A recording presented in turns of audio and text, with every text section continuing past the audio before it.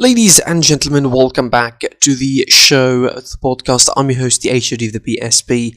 It's episode 64, and you can listen to us on Spotify, Google Podcasts, or any other platform. Follow us on social media, PSP on Twitter, page SitePod on Instagram, and subscribe to the YouTube channel. Of course, enable notifications to receive all the updates from these podcast episodes and other content on the channel as well.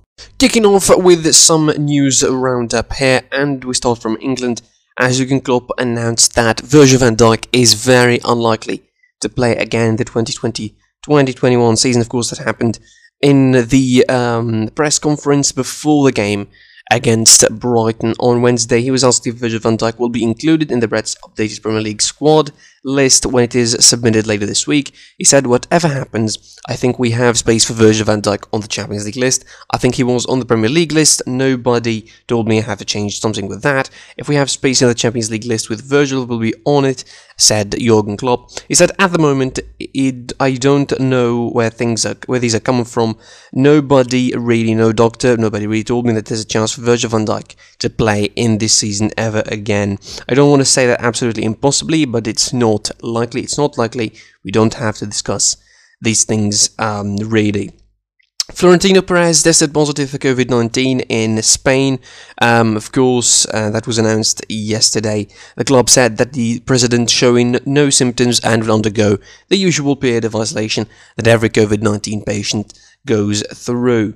Liverpool versus Leipzig in the Champions League is threatened after the German government imposed a flight ban. Reportedly, the game is going to be under threat. The flight ban lasts until February 17th. The game is going to be taking place on February 16th. That is why. On Friday, Chancellor Angela Merkel government announced many restrictions on entry from UK, Ireland, Brazil, Portugal, and South Africa. Of course, this is understandable in relation to the COVID-19 situation, where the new strains have appeared as of late. Liverpool are due to take their opponents in the Bundesliga opponents a day before that current ban, as I mentioned. February 16th the game is, the first leg of the round of 16 encounter. Now, according to the Liverpool Echo, this could mean that the fixture could be switched to a neutral venue if Jurgen Klopp's side are not allowed to travel to the Red Bull Arena, which seems like going to be the situation. Also with Borussia Dortmund, I think, and Sevilla, depending on what's going to happen. The report adds another alternative could be for the locations for the first and second leg to be reversed, with Liverpool hosting Leipzig first before travelling to Germany for the return fixture to the 10 Masters. Could be an exception made, depending on the situation.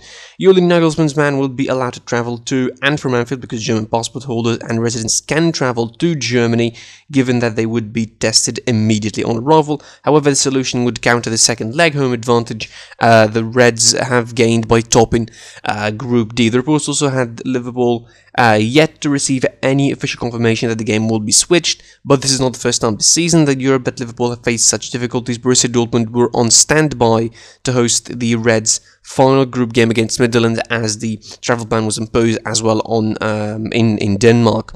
However, the game ended up being in place at home, of course, and Liverpool drawn 1-all. We will wait and see what's going to happen in that as well. Bartomeu said in a statement that only 4 or 5 people at Barca can access the contracts. Jose Maria Bartomeu didn't want to get caught up in the leak and give Lionel Messi contract to El Mundo. The former Barcelona president still didn't appear publicly, but defended himself with several messages. On Sunday, he spoke to Esport 3 and on Monday to Radio Canal Barcelona. He said, "I had certain media insinuate that someone from the previous board or I leaked the contract." He said, "It's completely false, serious issue, totally illegal to leak professional contracts and this will end up in court because neither Barca or Messi can accept the fact that this crime goes without nothing." I don't know who it was. In fact, the club, only 4 or 5 people have access to the contracts. The lawyers at Cuatro Casas, of course, the lawyering company for Messi, also have it. The LFP, the La Liga certainly, and who have a copy of the players' contracts. On Messi, Bartomeu added that accusing Leo of being responsible for the economic problems is perverse, and with bad intentions. The player deserves everything he earns because he generates it with the profit due to his sporting and commercial input. Without the pandemic, Barca could pay those numbers and all the other players. In fact, when he signed the contract in November 2017, no one could imagine the pandemic in 2020, and he was right, to be fair. Nobody could imagine, and it's wrong to say that Messi is responsible for whole Barcelona financial situation. He is right, really, in what he is saying. Speaking of that contract, more details appeared, really, of that contract. El Mundo is still going on in their campaign, publishing the full details of the Argentine superstar mega money contract with the Nou Camp, which he signed in 2017.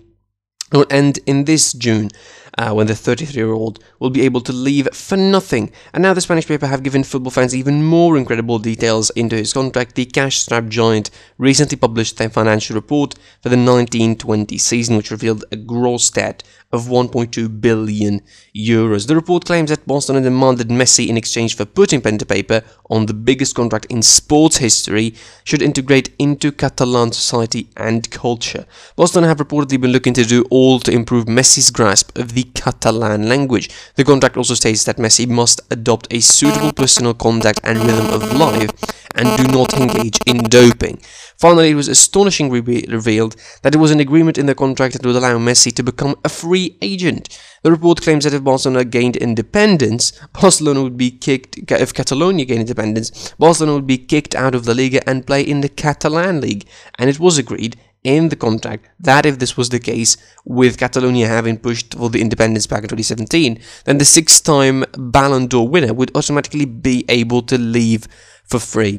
The most recent revelation comes after the contract, of course, the guaranteed 138 million euros per year, earning a renewal fee of 115 million euros for accepting the contract, and set to take home 79 million euros each year as a loyalty bonus for staying at the Camp Nou for each season. The report went on to claim that Messi still has 5 months left on his current deal and already earned an eye-watering 452 million pounds, which is 511 million euros so far. We touched upon that yesterday, and we said that Messi still owes the club around 63 million euros, something around that region. As a part of the current deal, he earned £660,000 for winning FIFA Best Player award during the 18-19 campaign, and guaranteed a whopping £3.1 billion if Barcelona win the Champions League, something the club hasn't achieved since 2017. Other variables include Messi banking £1.75 million if he plays 60% of games, while he will receive extra payment for each knockout stage of the Champions League, Copa del Rey, and as well winning La Liga. So, I mean, these details are just bonkers. The part where they're talking about the Catalan language and the rhythm of lava is just crazy. A lot of craziness anyway. Finishing off and with some action, really, as the Coppa Italia, of course, the semi-final took place yesterday, and it was Inter hosting Juventus, a loss for Juventus 2-1. We touched upon the game yesterday in the review. As I mentioned, of course, Juventus were the better side. They learned from their mistakes, and they defeated Inter to manage a 2-1 win, reversing the Inter lead that took in the 9th minute Cristiano Ronaldo with a brace for the win. Breaking news, to be fair, I don't do that usually, but the news just been revealed. Atletico Madrid confirmed that João Felix has tested positive for COVID-19. Obviously, that is going to mean that he's going to be isolating, and he will be missing the next game for Atletico Madrid. In Germany, in the DFB Pokal, that's where I was about to finish before I stated the breaking news. Round 3 of that competition took place yesterday. 4 matches were played, and it was surprise aplenty. Holstein Kiel managed to win on penalties against Darmstadt to go through. Bremen defeated Greuther Fürth 2-0. Dortmund were almost held hostage by Paderborn, winning only 3-2 after extra time. And of course, the biggest surprise, Rot-Weiss Essen, 4th tier German division side, defeated Bayer Leverkusen 2-1. Not just that, but reversing a lead as well, making a comeback against Leverkusen 2-1 to go through. They equalised very late on in the they equalised. Actually, Leverkusen took the lead very deep in the extra time. 104 minutes, Leon Bailey opened the scoring before they equalised. Rot-Weiss Essen in the 107th minute, and then in the 116th minute, Engelmann made it 2-1. Putting Rot-Weiss Essen through to the quarter-final of that competition. Wolfsburg play Schalke today in that round. Leipzig, Bochum, Stuttgart, Gladbach, and Jan Regensburg facing Cologne. Maybe another surprise will be on the cards, nobody knows. From the news roundup, let's go to the Premier League. It was the round 22 starting yesterday, and it was very, very eventful, really. I think the big story is Man United winning 9-0, but there was also other stories in the Premier League. It was the red card show, pretty much, in the game between Wolves and Arsenal, as well as the game between United and Southampton. Quickly with the results, Wolves defeated Arsenal 2-1. Sheffield United with the same result defeating West Brom. Only the second victory this season or the third victory, for Sheffield United this season against West Brom, another relegation battler, also making a comeback to win the game. 2-1 for Crystal Palace, also making a comeback against Newcastle to win the game. Wolves also made a comeback against Arsenal. It was comeback mania in the Premier League yesterday, and Man United 9-0 dropping Southampton. Now let's start with the Wolves-Arsenal game, because it has a couple of weird incidents as well to look into. Arsenal were the better side in the first half. They entered the game with Aubameyang still for his personal issues, of course, and playing with the normal side with the return of Emil Smith-Rowe and Bukayo Saka. Thomas Partey started alongside Granit Xhaka in the midfield. David Luiz continued with Rob Holding after the couple of good performances he had.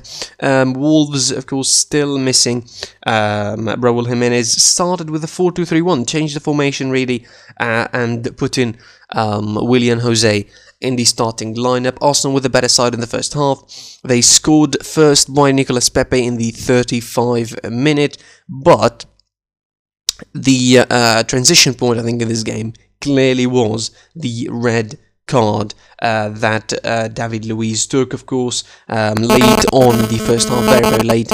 That red card, I think, which should not have been a red card, should not have stood, according to some professional referees, of course. He was the last defender, but the tackle or the contact between him and Willian Jose inside the box was not intentional, so he should have been exempt of the triple punishment rule, which is, of course, a penalty plus a red card for the player. So it doesn't really, it's a foul plus a penalty plus a red card, but that changed the game completely. The first substitution Arteta made was bringing Gabriel for Lacazette, also Pepe, Aubameyang, which means that Gabriel was in the was centre half with Holding as well, which means that they were one attacker down and allowing Wolves to pounce on them really in the second half, and that's what they did. Ruben Neves scored the second goal from the penalty spot after João Moutinho managed to equalise for João Moutinho scored the second goal after managing the equaliser, and Ruben Neves was from the spot to equalise for Wolves. 2-1 victory, important one for Wolves this season. Nuno Espirito Santo didn't have a lot of those. They were languishing pretty low in the mid-table now. 26 points at 14th is still pretty low for Wolves, but with this victory I think they will try and take it to the next level. Arsenal, I think, the red card really, the first red card was probably a little bit harsh, but the second red card was outright stupid. Bernd Leno in the 71st minute. The ball, I think, was, if he just waited a little bit, the ball would have come into his box eventually and would have collected, but for some reason they decided to go all Manuel Neuer, and in the wrong way possible. The wrongest way possible, just, punching the ball and trying to tuck his arm in, thinking that the referee wouldn't see him or something like that, or VAR wouldn't see that. VAR was used, it was a red card, and Runarsson was introduced instead of Partey, and that just opened the game for Wolves to take advantage, really. And Arsenal are pretty lucky, considering that they only lost 2-1 in this game. They're going to be losing the prime goalkeeper. They're going to be losing David Luiz. I don't know if that's a loss, really, David Luiz, but to be fair, this was a good game from Arsenal in the first half. Until the red card, really. They were really, really good in holding themselves. They were probably the best side in the game also. But after the red card, it was pretty different very, very quickly. Sheffield United, as I mentioned, a big victory for them against West Brom. Crystal Palace against Newcastle. I mean, it almost was scary for them for the first half or so. But they managed quickly to make a comeback. Inside 25 minutes, they were leading 2-1 thanks to the goals from Gary Cahill and Riedewald. Jonjo Shelvey with a beautiful strike, by the way, opening the score since the first minute for Newcastle. And then, of course, we come now to the big Symphony number 9, if you might add, for Manchester United. It was a brutal game, and you know it was a brutal game for Southampton because they had Jankovic, the defender, a defender that is you know the midfielder, sorry, Jankovic, who the Switzerland midfield sent off in the first minute. And that is his debut with the club. Like, it's not his, it's not, like, it was his debut with the club. This is his first match, of course, coming in for Oriol Romeo, and he was sent off in the first minute of a big game. Obviously, this is nerves, adrenaline. You could talk about it, whatever you want, but I think it is very, very bad incident when you have one player being sent off in the first minute. You look at his stats in the game, like, he played 2 minutes, no touches, no passes whatsoever, and he just made one foul, and he was red carded. It's just laughable. It's certain. It's so bad it's comic. Like, it's so tragic for Southampton that it becomes comic automatically. And of course, after that, United just bounced on them. It was a one-sided game, as one-sided game could come for United. The most comfortable game United will ever have this season, and it was surprisingly against Southampton. It wasn't against West Brom, and definitely wasn't against Sheffield. It wasn't against Fulham. It was against Southampton, a side that is substantially better than the three that I mentioned. So I think the red card was a big factor here, and after that it was the United show. Wan-Bissaka opened the scoring, Rashford made it 2, Bednarek for an own goal made it 3, and it wasn't over for Bednarek. The bad night wasn't over for Bednarek yet. Cavani made it 4-0, that was good for me in the fantasy, and then of course, Ole Gunnar Solskjaer from there managed the game however he wanted, took off Shaw, took off Cavani, gave Van de Beek a full 45 minutes on the pitch. That is just incredible to hear. Martial, Maguire, Van de Beek got booked, Rashford was out, Daniel James was in, Martial scored, McTominay scored, Bruno Fernandes scored, Martial back to scoring again, and Daniel James made it 9. And between that, of course, Bednarek being sent off for a very soft penalty that even Martial himself said it shouldn't be a penalty, and he dove too early, but still, when Mike Dean is the referee, just don't discuss that anyway. So it was a one-sided game, a game that I think should motivate United to go for more now. It's a proper return for form now for United after the couple of hiccups that they had as of late against Sheffield United and the draw against Arsenal, so they have to be really happy for that. They're now joint on points with Man City, but obviously City now, with the game in hand, they will be playing Burnley today away from home. They would be hoping United that Burnley could stop the momentum of City. They would probably do that, and of course Liverpool are behind them with the game in hand against Brighton. They could go to 1 point behind Manchester United on the table, which is really good news for them. Leicester City also playing Everton. They could go 2 points behind him. That all could happen but today. Again, the rest of the fixtures played today and tomorrow. It's going to be Fulham, Leicester, Burnley, City, Leeds United faces Everton. That's a very interesting one to watch, and Liverpool facing Brighton. That's all on on Wednesday, as well as Aston Villa versus West Ham, Tottenham versus Chelsea. It's the big game, and it's going to be taking place on Thursday in the Premier League. Also, on another side note, if you're interested in beautiful football, really, you should watch Napoli versus Atalanta. It's the second semi-final of the Coppa Italia. Just watch it. If you love some beautiful football, yes, do watch that, please. Also, some Ligue 1 fixtures taking place today. The whole fixtures, actually, of the Ligue 1 round 23, and it's becoming really interesting in the Ligue 1 as France, as the French league is really getting tighter and tighter on PSG, as Lille now on top of the table, 3 points ahead of PSG, and Lille are in a very deep financial trouble from all the reports. They also have some huge debts to pay, so that comes as a surprise. It's going to be shocking if they win the league with that situation financially. Lyon are also above them with 1 point, and it's going to be a really good season in the Ligue 1. Surprisingly, maybe I'll start even following it and reporting on it here.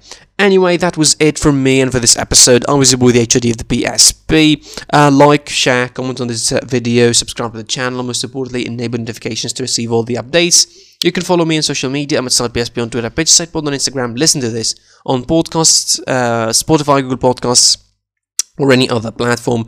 And until the next time, I will be seeing you soon. You'll be seeing me today, or be hearing from me after the game, hopefully between Liverpool and Brighton. I was with the HOD of the PSP, and you'll hear from me soon.